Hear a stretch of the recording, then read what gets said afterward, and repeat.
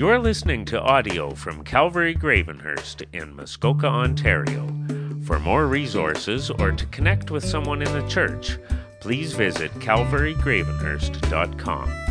This week's sermon is taught by pastor of Next Generations, Mark Hockley.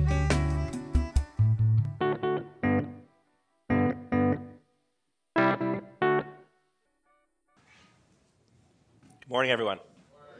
It's great to be with all of you. My name is Pastor Mark. I'm one of the pastors here. If you haven't met me, please come say hi. I would love to meet you. It's great to see so many of you here. I just wanted to start off today just by encouraging you. I was driving home from the outdoor service last week with Maddie, and I just turned to Maddie and said, I love our church.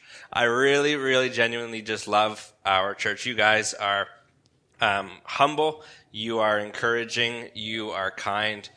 You love the Lord. And I'm just very, very grateful to be a part of this body. You guys are fantastic, and I'm just very, very grateful for you, and I wanted you to know that. This morning, let's pray, and then we're going to dive into our sermon this morning. Lord, God, I just pray, Lord, that you would move, God, today. I pray that your Spirit, God, would be active in our hearts and in our minds today, that we would really be engaged, God, in the scriptures, Lord, that we open this morning. God, I pray that you would show us, God, the things that you want us to learn, that you would teach us, God, that you would encourage us, Lord, that you would challenge us, God, that we would be willing, God, to follow you, Lord, whatever the cost. God, I pray that you would stir up in us, God, a love for you, that for some of us, God, that would we return to that first love, God, that when you first opened our eyes and we saw the wonder and the beauty and the majesty of your love for sinners like us, God, that would we have that, Lord, again. God, I pray these things in your name. Amen. All right. So today's sermon is Joyful in Obedience. Psalm 37, verse 4. Is going to be our jumping off point, and but then we're going to end up in a lot of different places, so you can get your Bible flipping fingers ready. I'm also going to throw a lot of the verses up on the screen, because some of them we'll move through them quickly, so you can feel free to write down references if you want to go back and look at them later. Today's sermon really, as promised, is going to center around some of the changes that we've made in the programming, in the church programming, and hopefully it's going to help to underpin and give reasons to why we've made some of the changes that we've made. And it's to exhort you, it's to encourage you to take what we've done and to use it to the glory of God. That's our goal. And so if you missed the announcement a couple of weeks ago, here's basically the short version of it. So as elders, right, including Pastor Ben, this was before he was on sabbatical, we didn't go rogue, we felt that we were just a little bit unbalanced in some of the things that we were calling you to program-wise as a church. And so we wanted to strive to be obedient in all of the areas of what God's called us to, right, which is a large part of what we're going to look at this morning. And so we wanted to be obedient in all those things. And so to give you an example of that, one of the things that we looked at as we looked at church programming wise is we obviously want to value gathering on Sunday mornings. That's super important for us to come together in fellowship and worship and to be taught the Word of God. That's very important, and we see that over and over again in Scripture. But then we also have small groups that we were encouraging you to get involved with and go study God's Word there. And we were also having you do the Bible reading plan, looking at a very sort of macro view of God's Word. And then we want you to get in and dive deep and study God's Word more specifically. And all those things are really good, right? But we looked at it and we said, okay, we've got Word, we've got Word, we got Word, we got Word. And then we looked at our own lives, and we looked at some of the lives of the people that we know in the church, and we saw that we were maybe struggling or not doing some of these other things that God would call us to, right? For some of us, we're struggling in our prayer lives. For some of us, we're struggling in evangelism. For some of us, we're struggling in discipleship. For some of us, we're struggling in our marriages. And what we wanted to do is give some extra time out of the week. So we took out the small groups, we reverted them to the prayer groups, so sort of revert our focus towards being able to pray better as a body, and then also have some more time in our life to actually go and live out as Christians, right? We don't just want to be eating, and then we never exercise. That's not healthy, right? And so we want to fight towards that balance, and that is our desire for some of these changes that we've made. And so the general goal of the changes that we've made is allow you to really prioritize Sunday morning, right, the gathering of believers, super important, and then hopefully, in general, to have one weeknight sort of programmed event from the church commitment per week, right? So throughout your family. So like on Mondays, we have a variety of different things. We've got youth some Mondays, we've got men's some Mondays, we've got women's some Mondays.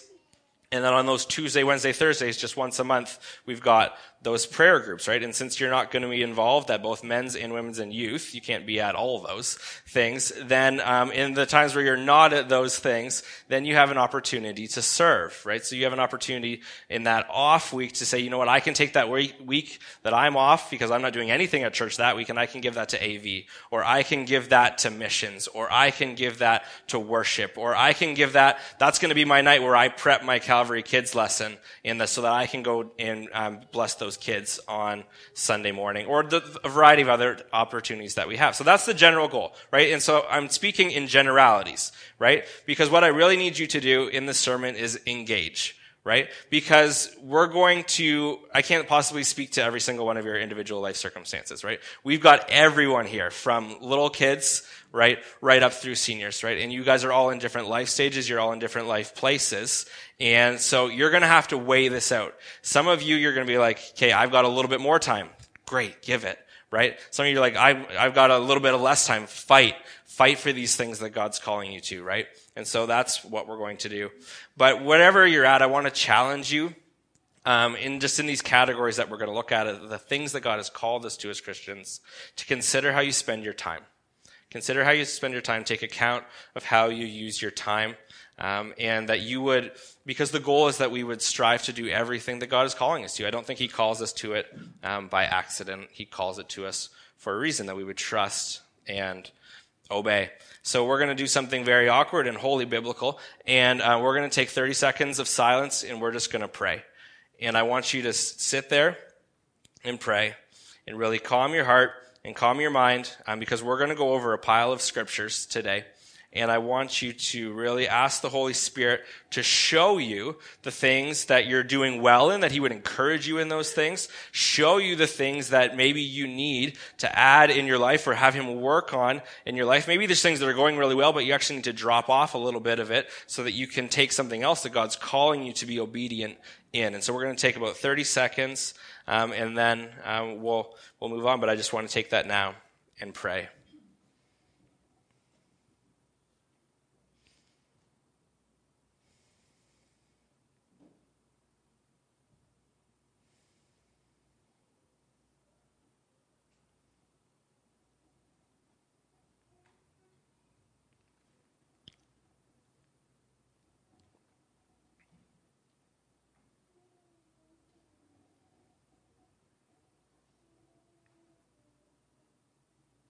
God, would your Holy Spirit move and help us to know, God, what you desire for our lives.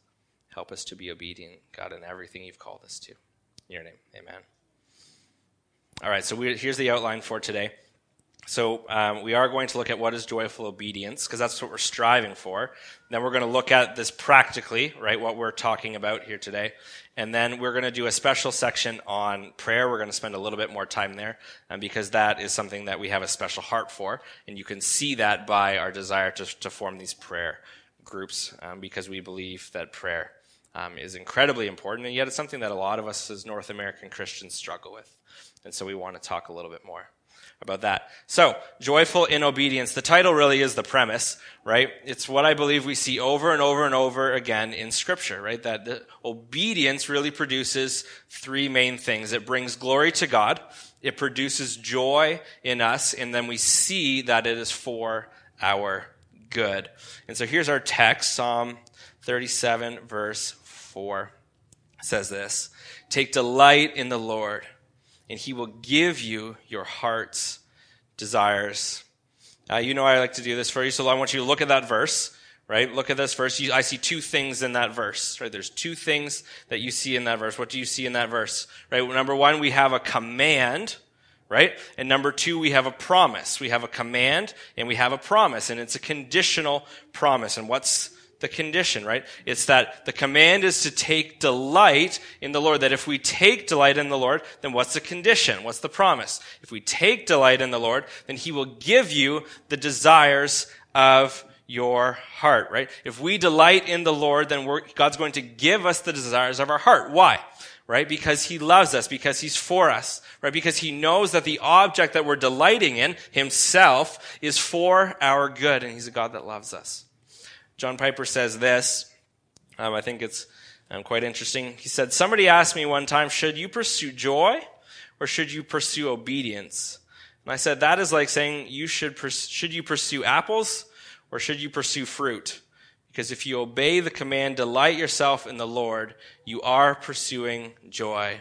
And so obedience and joy can't be contrasted like that. Right? Obedience and joy, what I want you to see is that they're intertwined, right? You can't have joy without obedience, right? And so much of humanity's problem, including our own, right? It's really seeped into our own thinking, is we have this problem, right? We often want the joy of God before the obedience, right? We often want the blessing before the obedience. But that's not the pattern that our text lays out. What does our text lay out, right? That first we are to be obedient. Where are we to be obedient? We're to delight in the Lord, right? We're to fear the Lord. Remember last week in Deuteronomy 10, what did we look at, right? We demonstrate we love him, right? We know he says this, if you love me, you will obey my commands. Right? So you delight in the Lord, you show you love the Lord by being obedient to him. So we delight in the Lord by fearing him, right? And ultimately that looks like being obedient to God. Right? And then we are given the desires of our heart. We get the joy when we're obedient to God. When we delight in him, we get the joy, right? And why do we get the joy? Because when we delight in God, when we fix our eyes on him, what's the joy? The joy is God himself, right? That's the prize. That's the goal of the gospel. It's the goal of Christmas. It's the goal of the cross. It's God with us. That's the joy, right? When we fix our eyes on him. So I want to encourage you with this, that the things that we're going to look at right now, we want to do these things, right, for joyful obedience. So what do we need to be obedient in? We're going to look at a number of different verses that cover a number of different categories in Scripture. And this list isn't exhaustive, right? And each of these things that we're going to talk about could be a sermon series, right? Many of them are a master's course on their own, and we're going to take them out in a minute and a half, right? And so some of the things that we look at, right, you're going to say that's overly simplistic, or maybe it's lacking nuance. You're right. It is. Right? We have a minute and a half. We don't have 24 hours. But that's not my goal. My goal is that I want to jumpstart your brain. I want to show you God's word and allow the Spirit to work in your life. I want you to engage with God's word, right, in the Holy Spirit, and I want you to consider, right? So consider topic A and how you can be obedient. Consider how that's going in your life. Take stock of that. And then I want you to consider B and take stock of that. How are you being obedient in that? What does that look like? And then we're going to go on and on and on, right? And then you're going to have to wrestle with God, and you're going to have to wrestle with what does that look like in my life? And you wrestle with your schedule, and you're like, you know what? This, I don't want you to get to the point where you're like, man, this feels overwhelming, and I just want to crawl back under the covers and do nothing, right? That's not the goal. That's not where we want to get to, but we want to wrestle with all of these things and see where God's calling us to be obedient, right? And what does that practically look like? Because it's not going to look the same for every person, and it's not, you can't do all of these 100% out, I guess, but you can do something. And that's what I want you to see. So first, God's word. We are always going to value God's word. 2 Peter 3:18 says this, but grow in the grace and knowledge of our Lord and Savior, Jesus Christ. To him be the glory both now and to the day of eternity. Right? To be obedient, what do you need to do? You need to know what he's calling you to, right? The first step in obedience, right, is you actually have to know, right? And that's why we call you to be in God's word, that you would know the things that God is calling you to do. But there's more than just that found in God's word, right? We know there's tons of stuff. But one of the other things that you find in God's word is that you will be able to accomplish what you want to accomplish, what you want to be obedient in, is that you actually need to know God, right? Because he's the one that's going to do the work, right? He's the one that's going to be the motivation. And so you need to know what he's calling you to, but you also need to actually know him, right? You remember we looked at that last week or 2 weeks ago 3 weeks ago? I don't remember. 3 weeks ago with the fruit, right? Remember that, where we looked at that, right? If you got to know God, because part of what makes it the good fruit is that we resemble him, right? That we're being made to look more like him. That's when we know that the good fruit is being produced in us. The other thing that I just want to say here is that it's okay to be a baby. It's not okay to stay a baby, right? And this is important for us, right? As Christians, right? We don't get on babies for being babies and not knowing anything because they're babies, right? But we start to get concerned when the babies, if they grow up and they still don't know much, right? If they're not growing at a healthy pace, right? And so I would encourage you, if you are a young Christian, don't be discouraged that you don't know everything. We don't expect you to. Just continue to grow, continue to strive towards the Lord, right? That is a good thing to do, right? That's what we want. That's what we want to see. And if you are older and found out, actually, you know what, I haven't been growing that much, then now's a great time to start and start to strive towards the Lord and get to know what he's calling you to do, get to know him better. And the next area of our life, this affects a lot of us, is work. So look at Genesis 2:15. The Lord God took the man and placed him in the Garden of Eden to work it and to watch over it. If you know Genesis, you can look at this now or later if you want. You'll notice that God gave work as a good thing before sin entered the world. Right? So this means that work is actually a good thing for us to do. It's not just this horrible thing that we should all hate all the time and we can't wait for Friday, right? So work is actually an important thing, and it's given by God. Now our culture has a really bad, messed up view of work, right? And we struggle with that in a lot of different ways, right? Work is our identity, bad, right? We see that a lot, especially as people come out and they retire and they lose their identity. Right? And all of a sudden they really struggle, right? And that's because a lot of their identity was wrapped up in their work, right? That's not good. That's not healthy. Work taking you away from everything else God's calling you to, right? Some people work way too much, not good, right? That's bad, right? Being lazy, bad. Working to try to earn salvation, bad. Working to delight in God, good, right? There's an opportunity. God gives us lots of opportunities in our work, but it needs to be balanced. It needs to be healthy. Family life. 1 Timothy 5:8 says, "But if anyone does not provide for his relatives, and especially for members of his household, he has denied the faith and is worse than an unbeliever." Not much really commentary needed for that one, huh? It's pretty straightforward. We can see what God's calling us to. We're called to care for our family. Ephesians 6 verse 4, "Fathers, do not provoke your children to anger, but bring them up in the discipline and instruction of the Lord."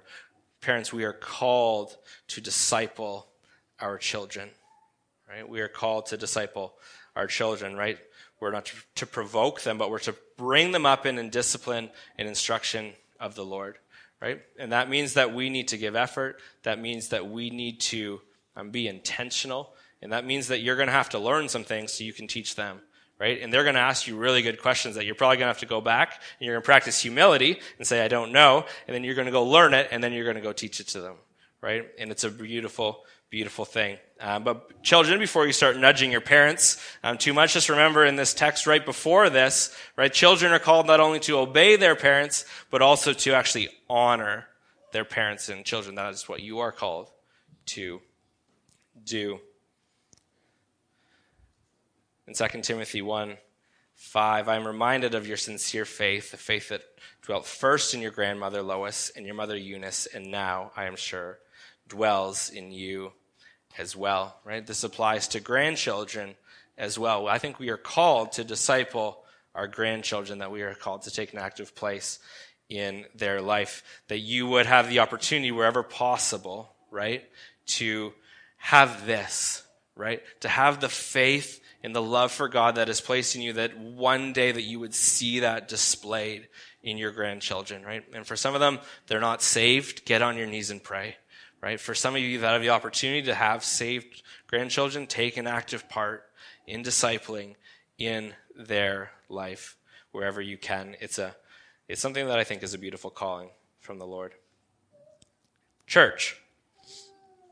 Hebrews 10, 24 to 25, right? A lot of these are very well-known verses. And let us consider one another in order to provoke love in good works, not neglecting to gather together as some are in the habit of doing, but encouraging each other, and all the more as you see the day approaching. Right? We really want to value meeting together with other believers. And I want to ask you, do you love coming to church? Right? Do you love coming to church? Is this something that excites you? Right?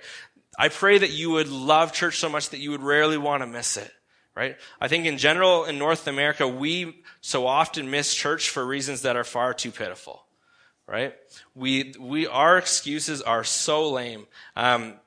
Maddie always tells me a story when she lived in South Africa for a year. She watched a single mom bring multiple kids on buses, hopping buses for 3 hours one way to get to church. Right? That's a beautiful commitment to gathering as believers, right? Can you imagine how horrible that would be? Hopping buses with multiple children for 3 hours on Sunday morning? You think your Sunday morning's hectic, right? Like that would be so challenging. And yet she loved gathering with believers, that we would love gathering together, and that we would be, just really gather well. Galatians 6 verse 2, carry one another's burdens. In this way you will fulfill the law of Christ. Again, fairly straightforward. You don't need much commentary from me on that, but I'll ask you a question. Do you have space in your life to care for others? Do you have space in your life to do this? Where every time this comes up, you're like, but we're really busy, right? And if you have space on the flip side, because I find in our culture, most people, very few of us have done this balance well. We're either too busy or we aren't doing enough, right? We've fallen on either side, right? And so if you're on that side, right, where you're like, man, I'm really busy, do you have space to do this? Because I think God's calling you to it. It's pretty clear. And if you have the space, the question is, are you using some of that space for this purpose? And I know that many of you do, but it's something that God is calling us to. In Hebrews 3:13 says this, but exhort one another every day, as long as it's called today, that none of you may be hardened by the deceitfulness of sin. There's over 50-something one another verses in the Bible, right? Verses where we are called as Christians to do something with or for, either the positive or the negative, one another, right? And what does that tell us? Very simply, it tells us that we were meant as Christians to live in community and not alone, right? That's something we were meant to do. And that is a challenge for us introverts, right? I've told you, many of you before, I'm an introvert, right? And that very thought is a challenge to me, that I would be called to do those things in spite of how sometimes my feelings, right? I want to grow in this, right? Because sometimes my initial reactions to things are as an introvert, and yet God is calling us to live as Christians in community. I chose this one. I could have chose any of the 50-some. But we don't really know much about exhorting. Plus, it sounds funny. It's a funny word, right? But we're called to exhort. And what is exhort, right? To exhort basically is this. It's to develop relationships with other believers for the purpose of encouraging them in their spiritual growth. That's what exhort is. Christians, do you do this for one another, right? Do you build relationships with other believers for the purpose of encouraging them in their spiritual growth, that you would know them, right? That you get a chance to know them, and then you get a chance to encourage them in their spiritual growth.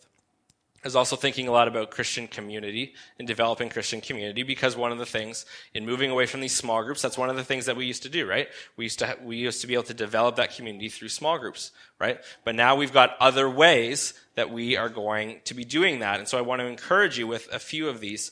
I was thinking about my lifetime. I've been at 3 different churches, and I was looking over how I developed community at each one of these different churches, right? And God connected some dots for me, and I just want to share them with you for the 3 that I found. I found that I mainly developed Christian community in 3 ways. Number 1 was the people that I served with. Right? So my closest friends across each of the churches that I have attended are the people that I serve with. Right? There are many good reasons to serve. But this is a really wise and worthy byproduct to consider to pursue, right? And I've seen that happen in many of our ministries. I know some of you have wonderful friendships because of the people that you serve with, right? And that is truly a beautiful thing. It doesn't mean if you don't make best friends in something, you're like, I'm out. Like Mark told me, I don't have to serve there anymore. That's not what I'm saying, right? But it is a worthy, it's a worthy byproduct to pursue. And as you serve with someone, I think you will develop some of those friendships. Number 2 is the most obvious one, right? It's just people that you connect with, right? Personality-wise, lifestyle-wise, you're going to connect with those people. But that actually means you got to get out there a little bit, right? If you want to, you got to find out who you actually connect with, right? If all you do is you come here on Sunday and then you leave and you rarely talk to people, then you're not actually going to have the opportunity to find out who you connect with in those ways. But number 3 is by far, I think, my favorite. And I think I've talked to you about this before, but it's people that you connect with over your strong love of the Lord, right? Those are some of the most beautiful friendships in Christian community, right? They're some of my favorite relationships of the church. And there's multiple ways that this plays out. So one is intergenerational, right? I love some of the intergenerational relationships that, say that 5 times fast, that I have, because they're beautiful, right? We're not in the same life stage, right? But you have a love of the Lord together, and so you like to spend time together. You like seeing that person. They encourage you in their faith. That's a beautiful, beautiful relationship to have, right? And it doesn't just happen across intergenerational, but it also just happens across personalities, right? And across different life stages, right? Those are beautiful things where it's like, you know what? Honestly, if we weren't Christians, we probably wouldn't be friends. But you love the Lord, and I love the Lord, and when we get together and we get a chance to talk about God and encourage each other, and we want to pray for each other, right? And I leave there going, man, that's a spiritual breath of fresh air hanging out with those people. Those are beautiful. Those are truly beautiful relationships, and those take time, right? And those take work, and those take maturity, but I think they're really important, right? So you got to be intentional in those too, right? And it might mean stepping out of your comfort zone, right? Inviting people to your house for coffee or dessert or a meal, or like, hey, let's go hiking or let's watch football, or I don't know what it is, right?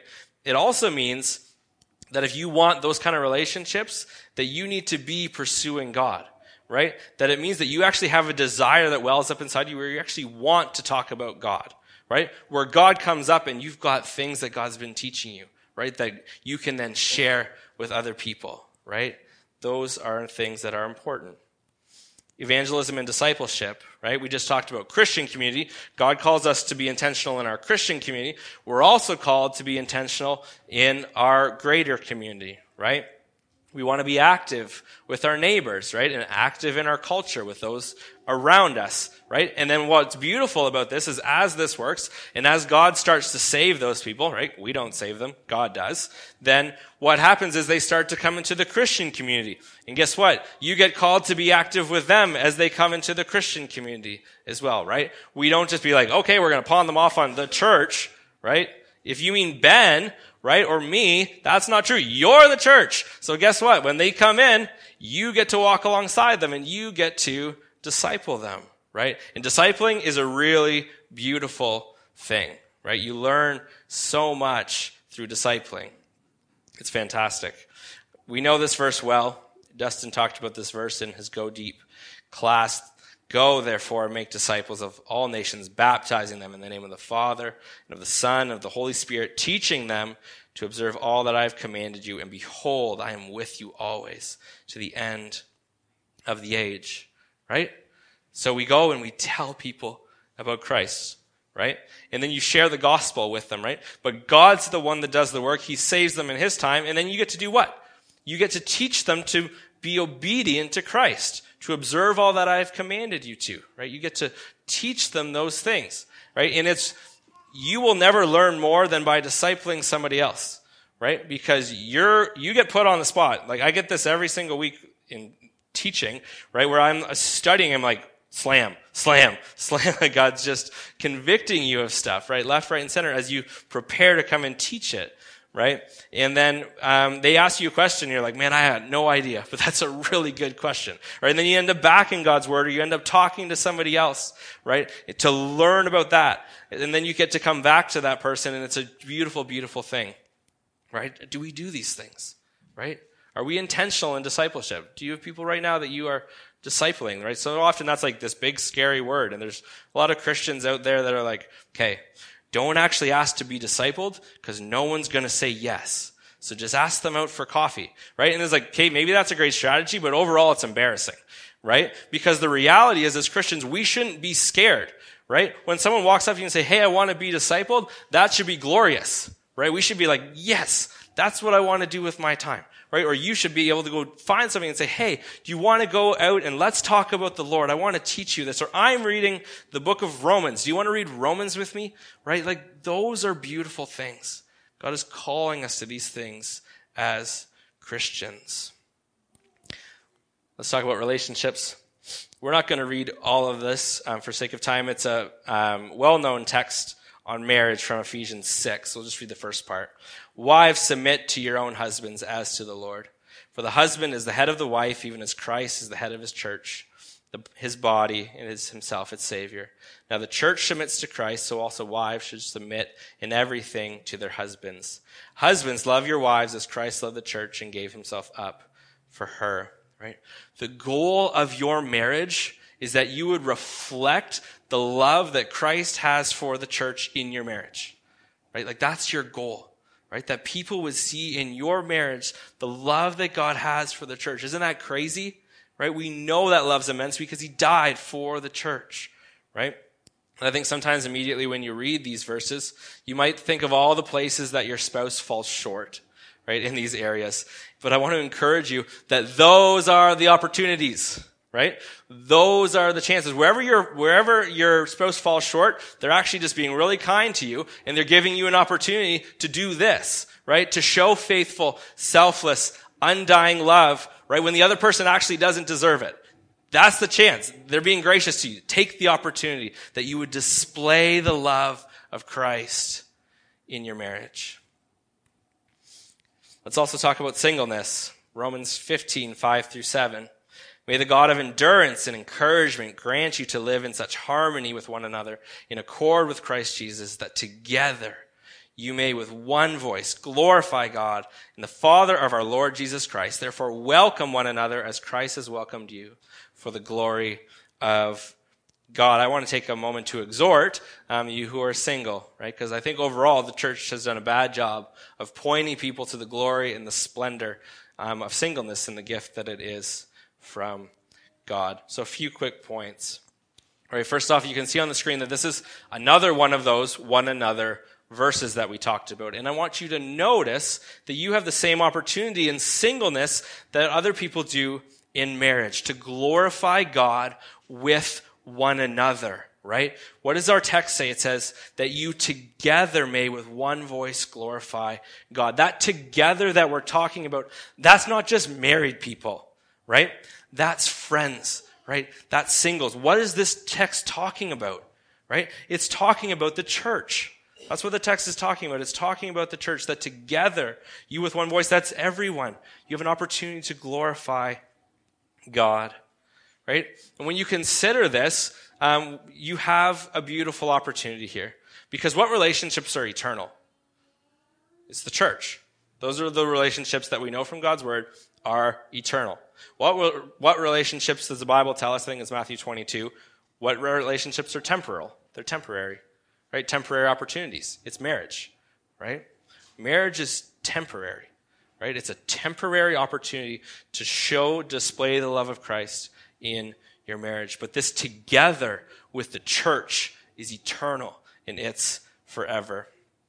I think singleness is also a fantastic opportunity to demonstrate every single day that Christ is enough for you, right? In a culture where everyone wants you to be together with someone else, that you can demonstrate that Christ is enough. Many married couples actually struggle with this. They didn't get this before they got married, and now it actually really hinders their ability to glorify Christ in their marriage. And as singles, you have an opportunity to exhort them in that. See, because what happens is when people don't get this, when they don't realize that Christ is enough, they start putting those expectations on their spouse.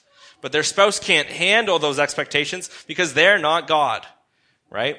And then all of a sudden that causes conflict, and it hinders their ability to demonstrate the love of God, right, in their marriage, right? So we have to, as singles, know that Christ is enough, and you get the opportunity to demonstrate that and to help, I think, especially your married friends, because I've seen a lot of people struggle in this area. One more thing, you have some extra slots open, right? In some of the things that we've talked about, living for God, right? Leading or submitting to a spouse takes time, right? It takes work. And discipling children, if you're blessed with children, that takes time. That takes work, right? And it's okay to desire those things. And it's also okay not to desire those things. But I would encourage you to be intentional with what God's given you now to bring God glory. Let's look at one more, widows and orphans. Well-known verse from James. Religion that is pure and undefiled before God the Father is this: to visit orphans and widows in their affliction, and to keep oneself unstained from the world. We reflect the character of God when we take care of those who have less support of those around us, right? Because God, if you look at the Old Testament especially, over and over and over again, he shows a special place in his heart, right, for widows, for orphans, for others who can't, who don't have the same opportunity, for the protection of those around them. And so God loves those people. And when we do that, we reflect God's character, which comes back to what?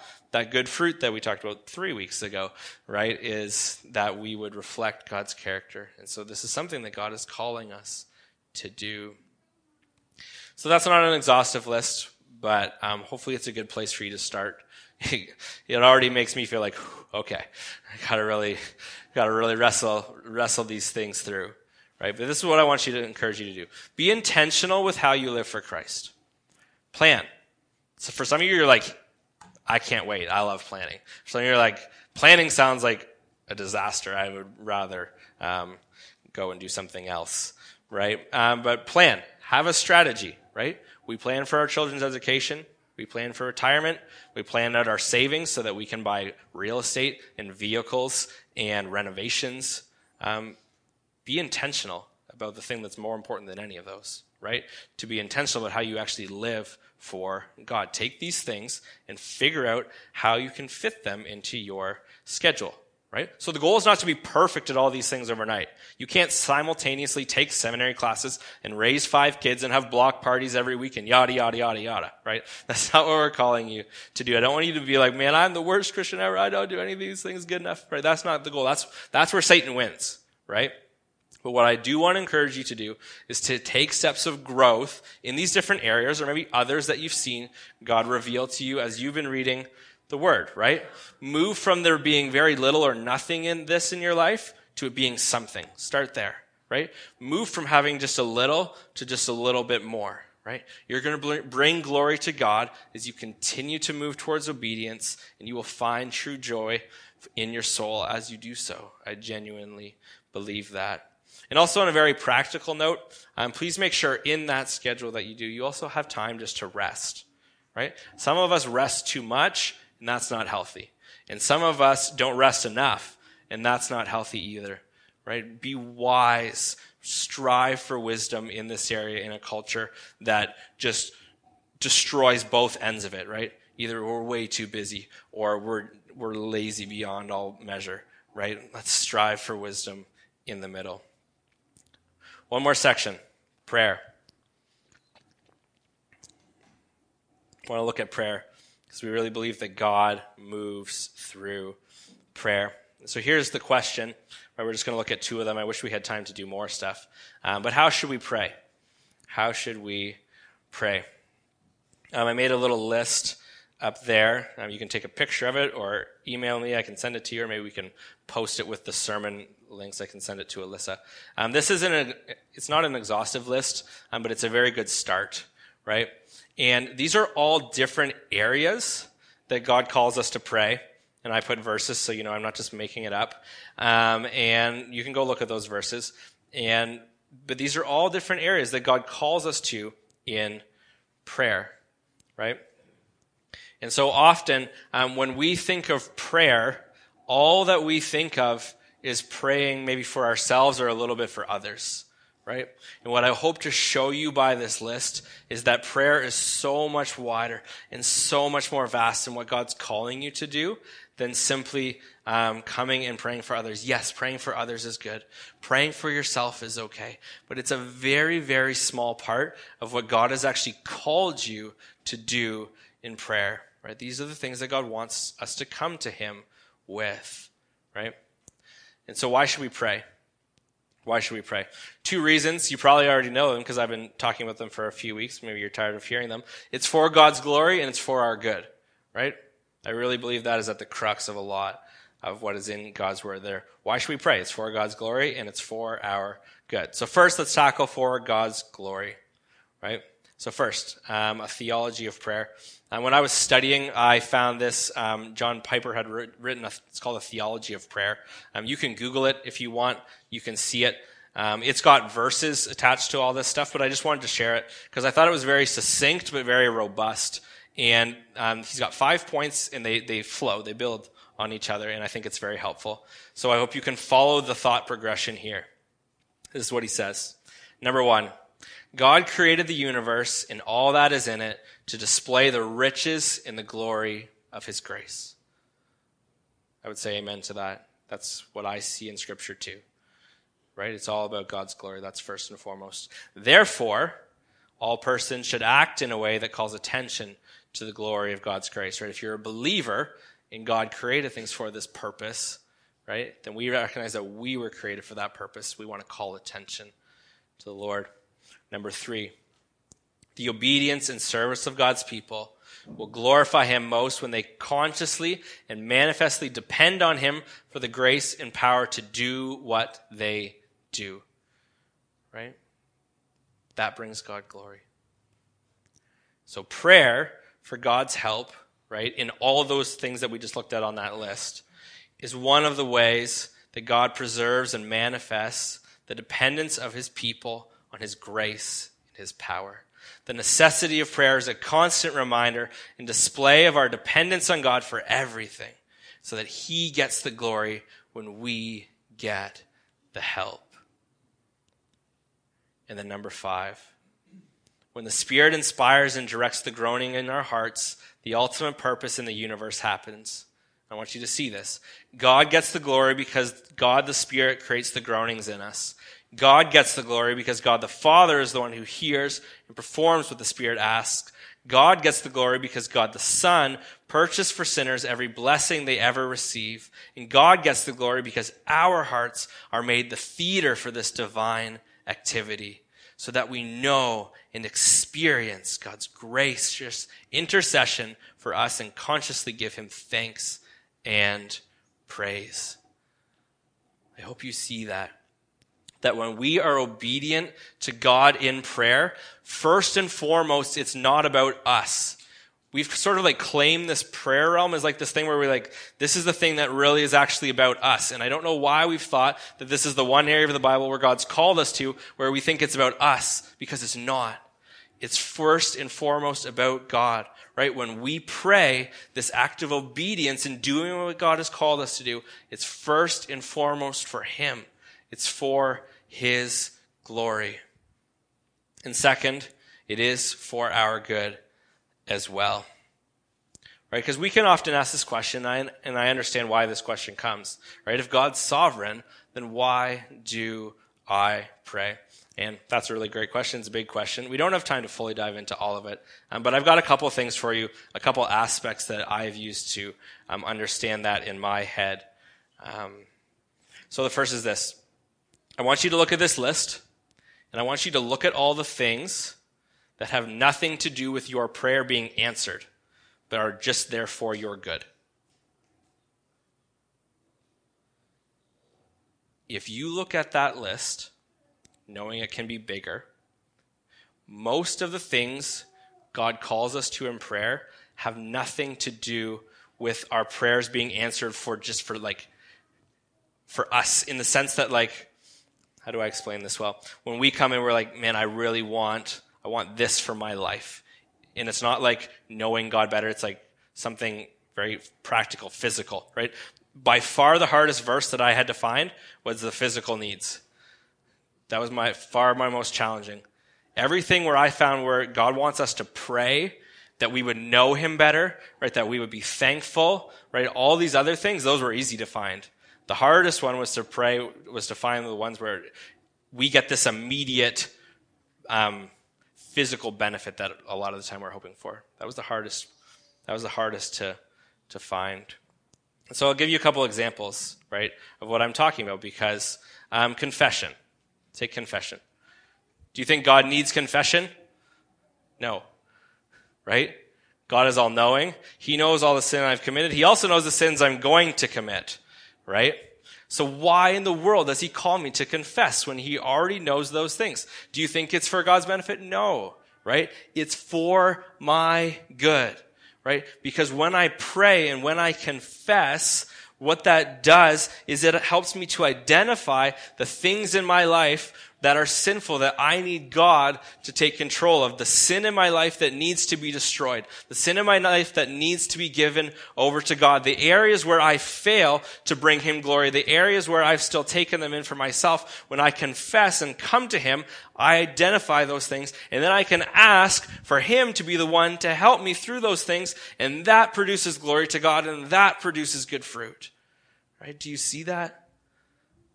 It's not for God. It's for us, right? That's why he's called us to pray. Look at thankful. I'll give you another example of this, right? Thankful. Same thing applies to thankful, doesn't it? Look at all the things that God's called us to be thankful for and so many more. Again, do you think that God has an ego problem? He's like, oh man, I just really hope they're going to say thank you today, right? God's not insecure, right? He doesn't need our thankfulness. Thankfulness is for our good, right? Harvard did a study that found out what God has known for all of eternity, that thankfulness is incredibly helpful and healthy in people's lives. I'll give you a little excerpt from their study that I came across. They said, in positive psychology research, gratitude is strongly and consistently associated with greater happiness. Gratitude helps people feel more positive emotions, relish good experiences, improve their health, deal with adversity, and build strong relationships. And we know God does so much more than that, right? So in this great groundbreaking study by one of our favorite institutions, we found out what God's known for all of eternity, right? That he calls us to be thankful, and to be thankful to him. It's not for his good, but it is for us. So when we pray, right, we do things for God's glory, and basically all these things are for our good, right? When we're going to grow in our spiritual life, that's for our good, and then God will use that, right? So we could keep going with that, but I hope you get the thought pattern there.